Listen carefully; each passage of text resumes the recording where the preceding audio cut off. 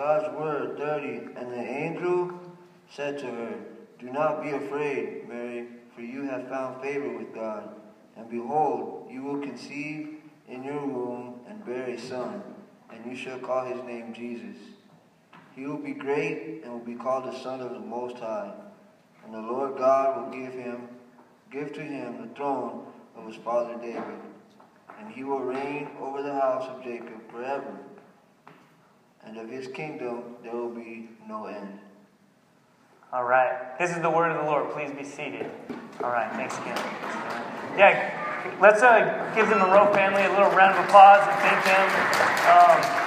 They're troopers, and they've become good friends of ours and our family, and just excited to come alongside them. And again, each week we'll have a family, if you will. We're going to even kind of define that a little more openly. This week, or this season, we're having different groups of people that are our family together under the cross of Jesus. And so it's just fun to have the Monroe family really kick that off. So let's go ahead and transition now in our sermon in prayer, asking God to really prepare our hearts to hear from Him. All right, let's pray. Yeah, Lord, again, thank you for this morning. Thank you for just this time of year. It's fun. The weather is a bit cooler. Our stomachs are full.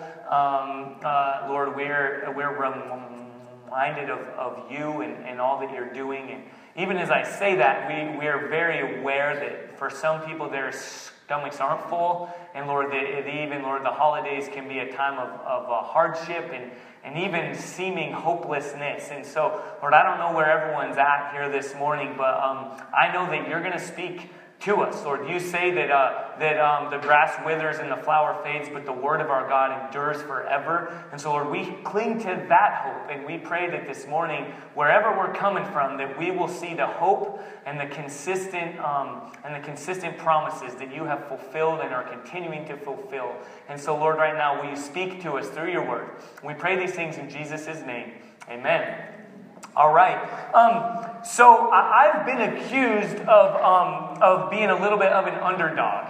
And you might look at me and wonder, how could that be? Everyone just assumes you're going to win at everything you do. Tall and no, right? I do have a real special place in my heart for the underdog, if you will, for the unlikely hero. And what we're looking at this morning, hope, is an unlikely hope. And it's true. I love the idea of kind of the underdog or someone kind of surprising you. In fact, when I played sports, not that I needed much help in kind of the element of surprise, but I would even try to wear different stuff. I was a wrestler, and I'd wear Argyle socks and try to look nerdy so to kind of catch the guy off guard, And I just always loved that. In fact, one of my friends in Phoenix jokes with me that I'll switch who I'm cheering for based on whoever's not winning. Then I'll be watching a game and I'll be cheering for one team, and then they come back and they start to win, and then I'll flip all of a sudden and cheer for the other team. That might be true unless it's the Wildcats. I love for the Wildcats to crush anyone. But it's true. I love the idea of the unlikely hero kind of stepping up and coming through in the clutch and winning. And I think that's true for all of us. I know some of us like, the best and like to see these things happen, but whether it's movies or plays or books, a lot of times we read things and we get into this idea of the unforeseen hero or victor really kind of stepping up and winning and kind of coming through. And I think that's something that God's really actually wired in our hearts. That He loves to work in unlikely ways, and He loves to reveal Himself and His power in such a way that it can't be confused, that He won't share His glory with anyone else. And so that's kind of what we see as we get into the story of Mary this morning, a really unlikely hero, an unlikely candidate in the story of God. That God is at work, and God is bringing the hope of the world, and He is revealing His plan that He's promised from all along, His plan to come and to make new what has been broken. And that's kind of the stage that's set as He comes up and sends an angel to speak to Mary, who's as we'll see, just unlikely. An unlikely person at an unlikely time, bringing an unlikely hope. And that's really, really good news. And so that's the stage that's set as we pick up in Luke chapter 1, verse 26. I'm just going to read as we go. In the 6th month, the angel Gabriel was sent from God to a city of Galilee named Nazareth, to a virgin betrothed to a man whose name was Joseph, of the house of David. And the virgin's name was Mary. And he came to her and said, "Greetings, O favored one, the Lord is with you." But she was greatly troubled at the saying, and tried to discern what sort of greeting this might be. So there's some language there that we need to understand, okay? I'm not going to get in too much to Mary, but let's just say she was young, all right? Mary was a really young girl, likely in her mid-teens, and she was of marrying age, but she's young. And it makes a point to say that she was a virgin. Okay, and that's very clear. In fact, even later in verse 34, when she asks the angel, she's a bit confused, and she says, I don't understand. How can this be? How will this be since I am a virgin? And that language is used, I know no man. I've never lay with a man. And this is very clear biblical language. Let me just kind of explain this to us, because she has never had sex with anyone. And in fact, in that language used says, I will continue not to have sex with anyone while I am pregnant. And that's the language that's used. So just when the Bible, again, I want to explain some things. If you ever hear things, if you ever hear like so-and-so knew so-and-so, that doesn't mean like distant acquaintances, okay? That means they had sexual relationship if you knew someone biblically, or if you lay with someone. That's not like laying down on the couch while watching a movie, pushing the boundaries. Okay, this means they've never had sex. So it's very clear here. There's no way she could be pregnant. It's impossible. It says that she's a young girl, she's a virgin, and she's betrothed to this man named Joseph. And betrothed is an engagement. But it's a legal engagement. It's like a marriage. It's not like in our day where we have these like pre-engagements. If ever, any of you have ever kind of seen this, someone's like, "We're engaged," and you're like, "Oh yeah, did you have a date yet?" No, I don't. Who knows? Sometimes. Well, is there any plans? No. Well, what does engagement really mean then? And that's not. It's like a pre-engagement, and that's not the biblical picture at all. In fact, I don't think that's the way it should be. We can get into that some other time, but these kind of flippant promise, not promise kind of approach to dating and things like that could not be further than the way that it was in this time. And so they have a legal binding commitment that the only way that could be broken is through like a divorce process. And so for Mary, young girl, now pregnant, betrothed to this man named Joseph, if he were to break that, he would have to divorce her. And that would be game over for her. Her life socially, her life in every way, she would just be done. Because there is no way that she would be remarried. She would have this shame. Everyone would look at her and be like, I'm not going to marry you. You've already been betrothed and that's been broken off. You are clearly a shameful woman. So that's the backdrop of what she's carrying. And elsewhere, they get into the fact of this man, Joseph. He's a man of character. All right, guys, we need to look in here and lean in. Maybe take some cues from this guy, Joseph, because he had every right socially to look out for number one. Okay, he had every right from what everyone else is saying to be like, that girl did not do you right. Who knows what's going on there? It's better for you. You're going to have to answer a lot of questions. Just go ahead and let her go and then go on and move on with your life. Who cares what happens to her? Who cares that she'll be out in the dust? Just look out for number one. But it says he's from the family of David. He's a descendant of David. And that's key because that language is used to remind us that David was once called a man after God's own heart. Okay, that David was a guy who, though he messed up significantly, and we'll look at that some, he was a guy that at the end of the day said, God, what's your will? How would you have me live?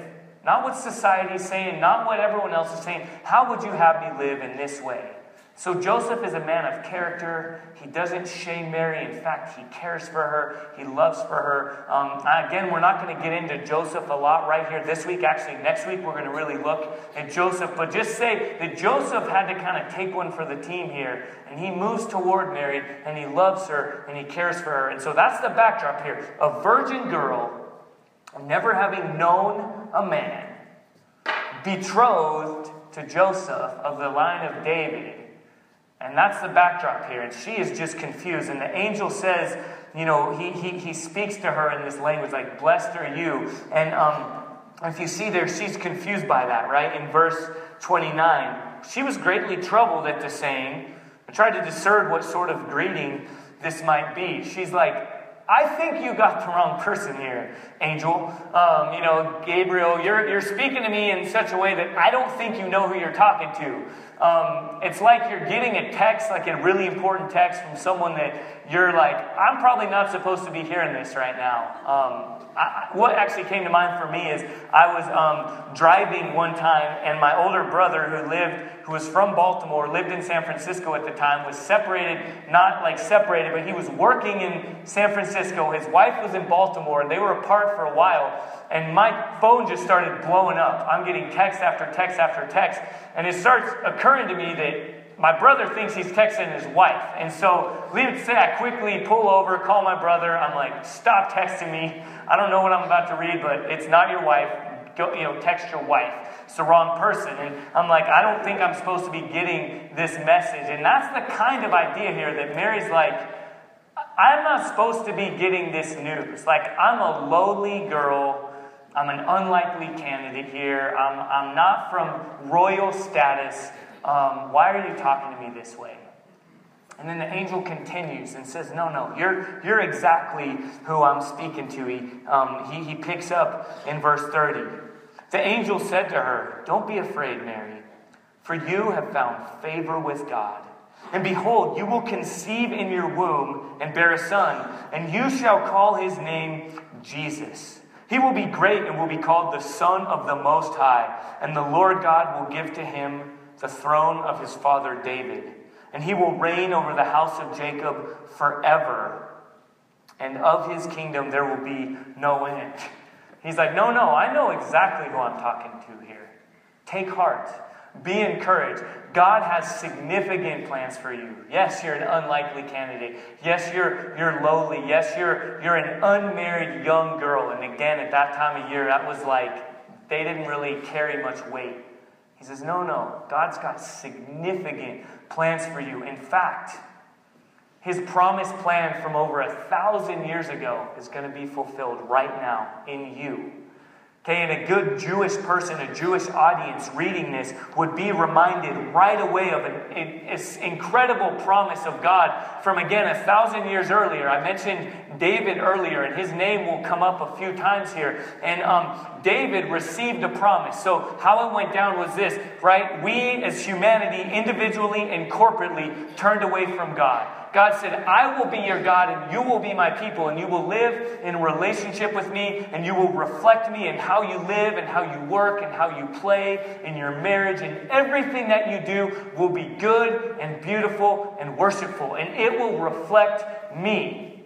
And we're like, okay, but we're going to figure it out on our own. And we walk away from God. God, we don't want you to be our king. Okay, that language is used. We don't want to be your subjects. We don't want to have this kind of relationship. We're going to go and figure it out on our own. And God said, okay, there are consequences for that. That's sin. What a lot of us this time of year, specifically during the holiday season, are reminded of. Brokenness. The way things are not supposed to be.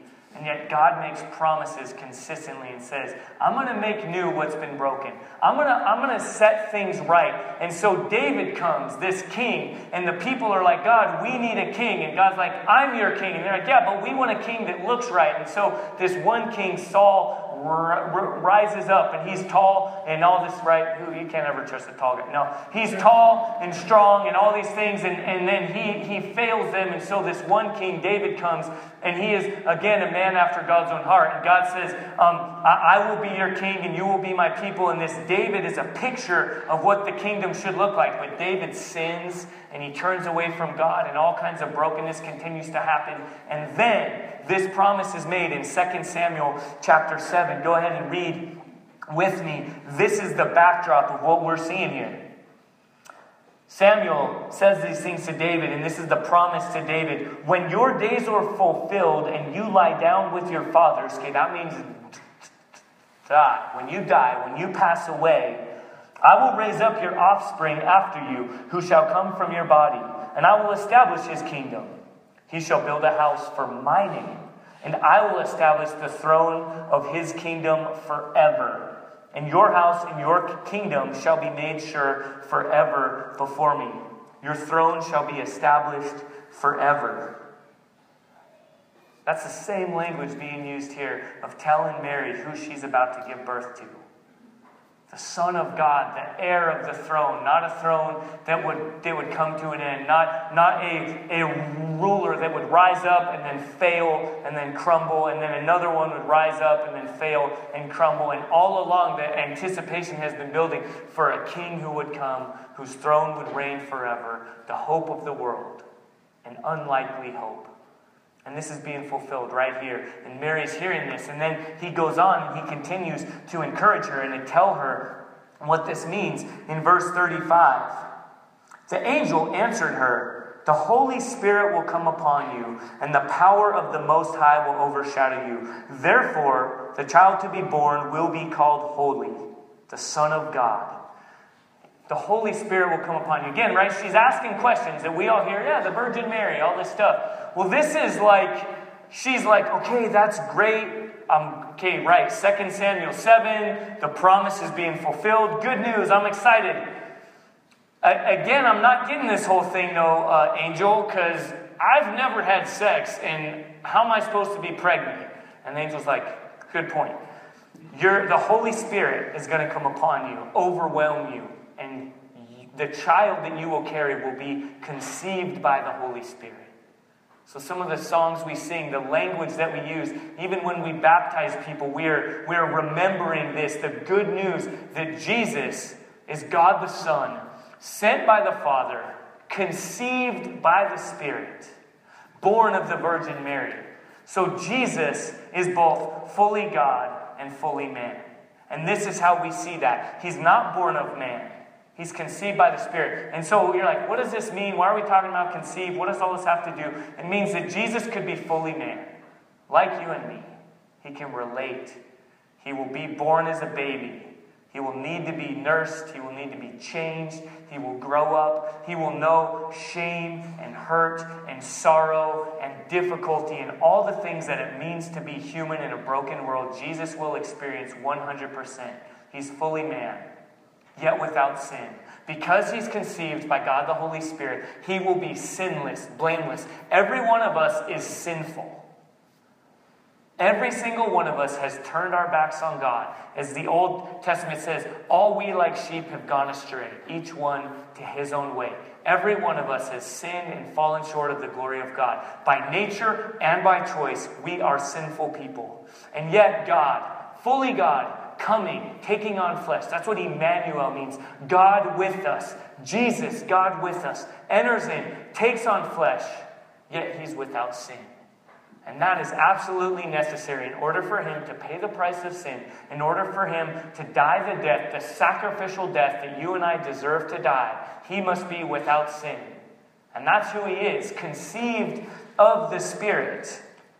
And then Mary responds to this kind of crazy news. In verse 36, the angel says, in fact, your relative, your cousin, Elizabeth, in her old age, has conceived a son. And we'll learn elsewhere that Elizabeth was barren. Okay, she could not have children. She never had children. She was concerned. She thought that she would never be able to be a mom. And some of you guys know our story. My wife and I walked through infertility for years, and I know a lot of people in this room have walked through, and we've gotten to walk alongside a lot of people in these difficult circumstances. And for many of us, this subject is a hard one. And yet we see here that God doesn't always say how he's making sense of it, but he reminds Mary that he's letting his power be known. That he is reminding that hope can be found in him and in what he is doing because of this good news of verse 37. It says, nothing will be impossible with God. He says, even your cousin who in her old age, she's past the time when she could conceive, she's actually carrying a child. And so let that be a reminder for you that nothing is impossible for God. And I don't know that those of us who struggle with infertility or who struggle with any other struggle it might be, right? Again, even this time of year, I just talked to some people out this morning that said, this Thanksgiving was a celebration. It was good, but it hasn't always been that way. And I saw things on social media and different Facebook where it's like, man, the holidays can be a joyful time or a really, really hard time. And I don't know how God always makes sense of it, but it always comes back to this message of his power and his character, that nothing is impossible with him. And how does Mary respond? When that sinks in, the only way we can respond is in this way. She says, behold, I am the servant of the Lord. Let it be according to your word. I'm sure she's carrying a posture of, I don't get it. You just told me, a young virgin girl, that I'm about to be pregnant by the Holy Spirit, and I'm going to carry a baby, and my older cousin, who we thought would never be able to have a child, is now pregnant as well. I don't get it, but I'm your servant, and I'm going to trust you because I know your character, and I lean on your promise that all things are possible through you. I don't know how that unfolds, but I know you're good, and I know you're at work. So I'm going to put my hope in you. And so then she continues, and it goes from there. It says that the angel departed her, and then picking up in verse 39, she's like, I'm going to go see my cousin.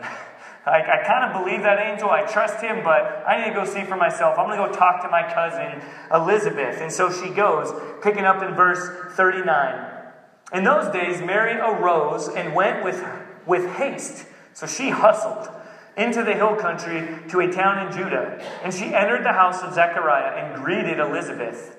And when Elizabeth heard the greeting of Mary, the baby leapt in her womb. And Elizabeth was filled with the Holy Spirit. And she exclaimed with a loud cry, blessed are you among women, and blessed is the fruit of your womb. So what's going on here is Elizabeth gets a visit from Mary, right? Mary, virgin girl, engaged but never had sex, now conceived a baby by the Holy Spirit and goes to visit Elizabeth. And Elizabeth, with this miraculous conception herself, in her old age, is carrying a baby. That's John the Baptist, okay? So if you guys remember, we just walked through Mark, and in Mark 1, John the Baptist is the prophesied one who comes to pave the way for God the Son coming. It's the precursor of the coming of God the Son. And so we see that fulfilled right here. This is Jesus' second cousin, or if you're real technical, I guess it's his first cousin once removed.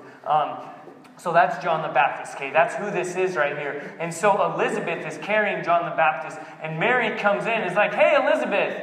And Elizabeth, all of a sudden, the baby leaps. I'm not going to get into this too much, guys, but this is one of many places where we see the sanctity of human life.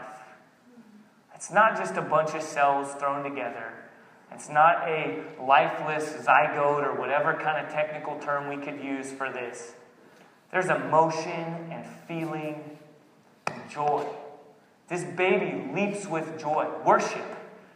Upon encountering Jesus, womb to womb, right? Jesus is there in the womb of Mary, and this baby, John the Baptist, in his mother's womb, leaps with joy, and Elizabeth notices. And again, as we talk about hope and unlikely hope, statistically likely most of us, some of us in this room, have walked through abortion, have walked through hardship.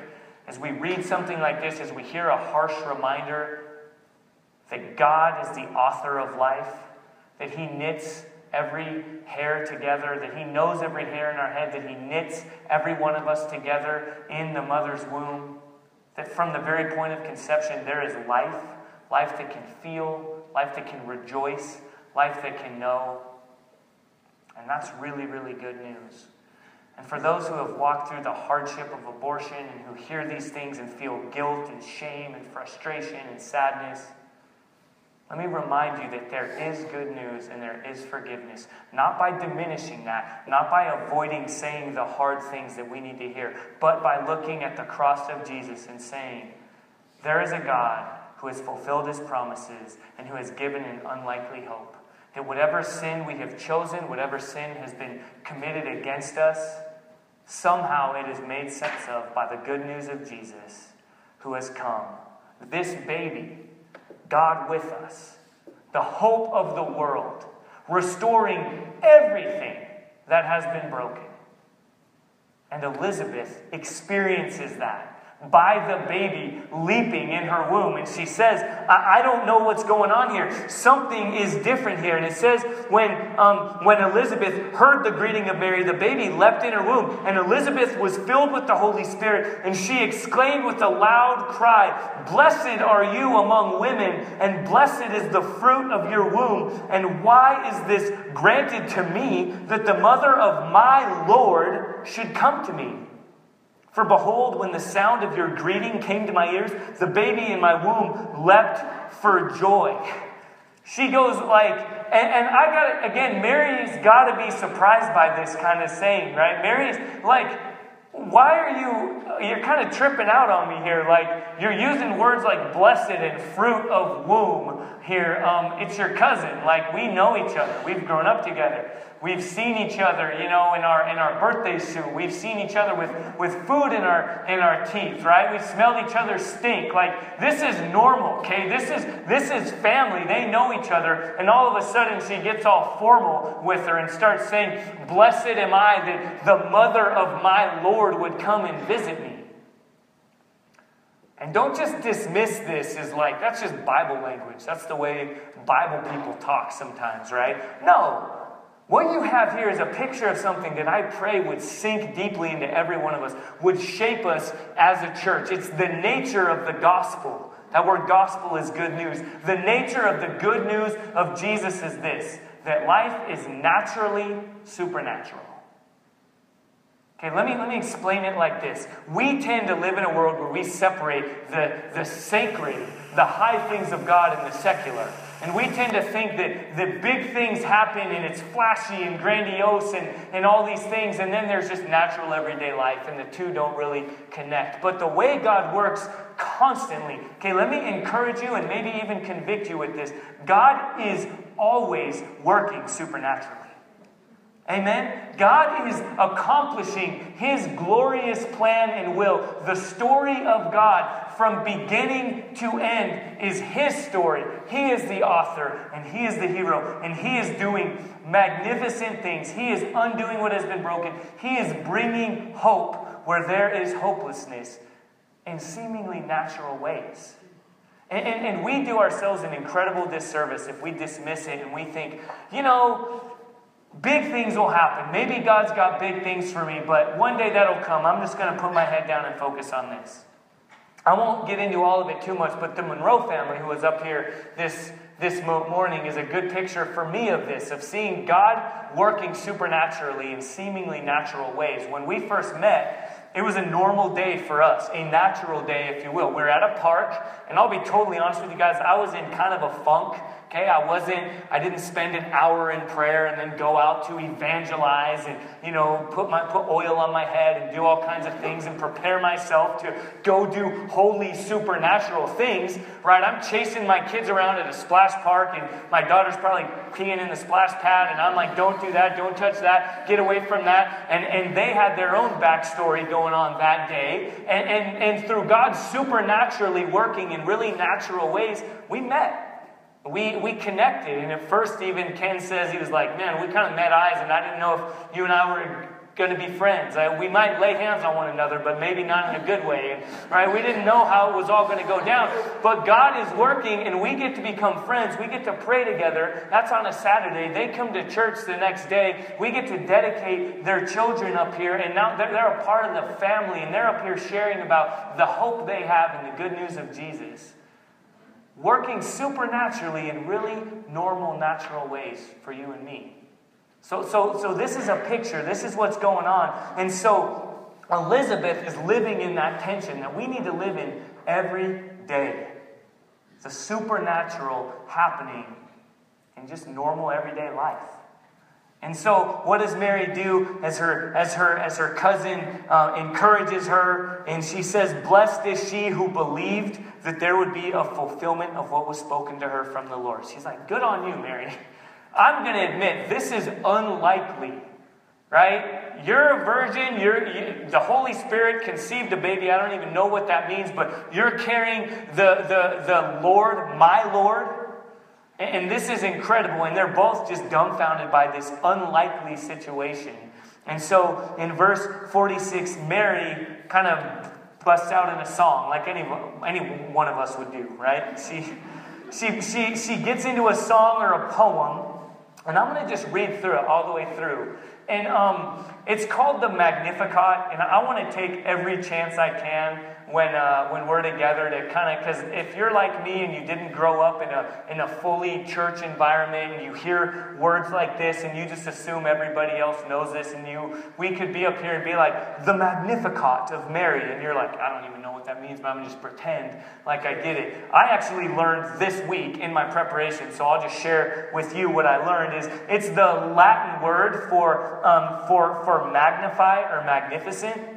And so as you see there in verse 46, Mary says, "My soul magnifies the Lord." And in Latin, like in Spanish or any of the Latin languages, you put the verb first. And so the first word of this that she shares is magnifies. And so people, of course, because it's higher and more important, if you use it in Latin, they throw in the Latin word Magnificat. Okay? So we can all feel comfortable here that it's okay to ask questions. What is Magnificat?